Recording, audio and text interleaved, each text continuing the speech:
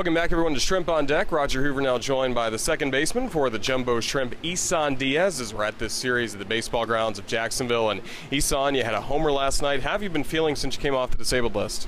I feel pretty good, you know what I mean? Just getting back into the swing of things and, just trying to go up there and continue to have good at-bats and, just getting a good pitch to hit and trying to execute as best as I can, you know what I mean? It was a long time on the DL, but it was making good adjustments and good strides to try and help our team win. Of course, you went on the disabled list. It was the final game that the Jumbo Shrimp played in Montgomery. You were hit in the helmets by a 90-mile-an-hour fastball. Did you have any time to react in that moment? I mean, what was that situation like for you? It was scary, interesting, and the first time for me. I saw it actually, coming towards the, up and in, and the only thing I could have, thought of was, just to try not to get hit in the face. I was just trying to get out the way, and if it was going to hit me, I'd rather have it hit me in the back of the head rather than my face, So that was kind of the reaction that I had and was trying to take towards it. People always talk about the concussion protocol, and of course you did go on the disabled list having to deal with that concussion, but what were some of the different tests that they did with you that day and over the next few days to make sure you were all right? It was more on, just trying to make sure I was conscious and trying to, make sure I was able to remember certain things, remember the situation, where were we, the count, when it happened, and, took some tests on the computer as well, and, just trying to make sure that, the symptoms weren't coming back on a day-to-day basis, and I was kind of getting better rather than getting worse.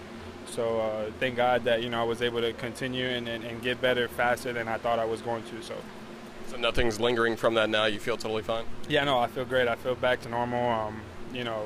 Now it's just trying to go up there, whether it's a lefty or righty, not being scared and just going up there and staying normal and staying with my approach and continue to be the same guy as when I was before I got hit. Overall, how do you feel like the season's been for you as you made the adjustment to AA? It's been all right, Obviously, little bumps here and there, But, I think we're doing good, I think, we're gelling better as a team, I think, we have some areas we need to work on, with men on base and stuff like that in certain situations to try and stay consistent and get more wins. But I think as the season goes along, I think we'd come out of it and we'd make a strive towards a playoff race at the end of the season. How about your defense? You've been proud of your work at second base so far? Yeah, I put a lot of hard work into it before, practice and, trying to continue to stay with my routine and, just kind of things that I worked on with George, our infield coordinator, during spring training, and Bone, Perry Hill, the guy up in the big leagues, just trying to continue to stay consistent and make sure that, anything that's hit to me, I don't miss. Well, you now are in the Miami Marlins organization after you had some time in the Brewers organization, and this is the second trade you've been a part of. You're also traded from the Diamondbacks to the Brewers. What's the emotion like a second time through a trade? Do you know more what to expect now that you already had gone through that first trade? Yeah, I think this one was a little bit more interesting, than the first one. Obviously, it was something that I kind of was I expecting it? No and yes. I was kind of in between, but I'm very grateful for the opportunity to become a Miami Marlin and be able to work with new people and get to know more of the baseball family, because, it's a big family and, the more people you get to know in this game, the better it is for you in the long run. So, there's a lot of more things to learn, obviously, as we go forward, but, it's baseball and, I'm very excited to be here. And you also get to come over with a teammate in Monte Harrison and now teammates with in Jacksonville. What have you seen out of him this year? Is it similar to what you saw last year when he was a Mudcat? Yeah, I think he's been the same guy, Last year he was, he was the same guy, aggressive, a guy that's not afraid, just a guy that goes out and plays hard every day and he, you're expected. You're always, he's expected to go out and play 100%, and that's what we all see from him. Well, especially me, because I've known him for a very long time, but, it's something that I'm used to, and just seeing him go out there and make all those spectacular plays and go out there and have those good at-bats, it's Monte. And then you got to go to Marlins Big League Spring Training. Did you like getting to be around the Marlins for the first time, especially getting to play in a lot of big league games? Absolutely. No, that was great. Obviously, my first big league camp, and, I learned a lot, was able to get to meet a lot of great people, in Prado, Bohr, Mattingly, you know, Rojas and Castro and all those guys. You know, it was very good to just see their side and kind of how it is on a day-to-day basis up there. You know what I mean? It's very consistent, you know, very, you know, a lot of hard work, you know, a lot of, you know, time put into the game. And it's just something that you acknowledge, you know what I mean? And it's something that you kind of look at and you say, okay, you know, this is something that I know I'm capable of doing as well, you know what I mean? And the day that you get the opportunity to go up there and be a part of that, you know what I mean?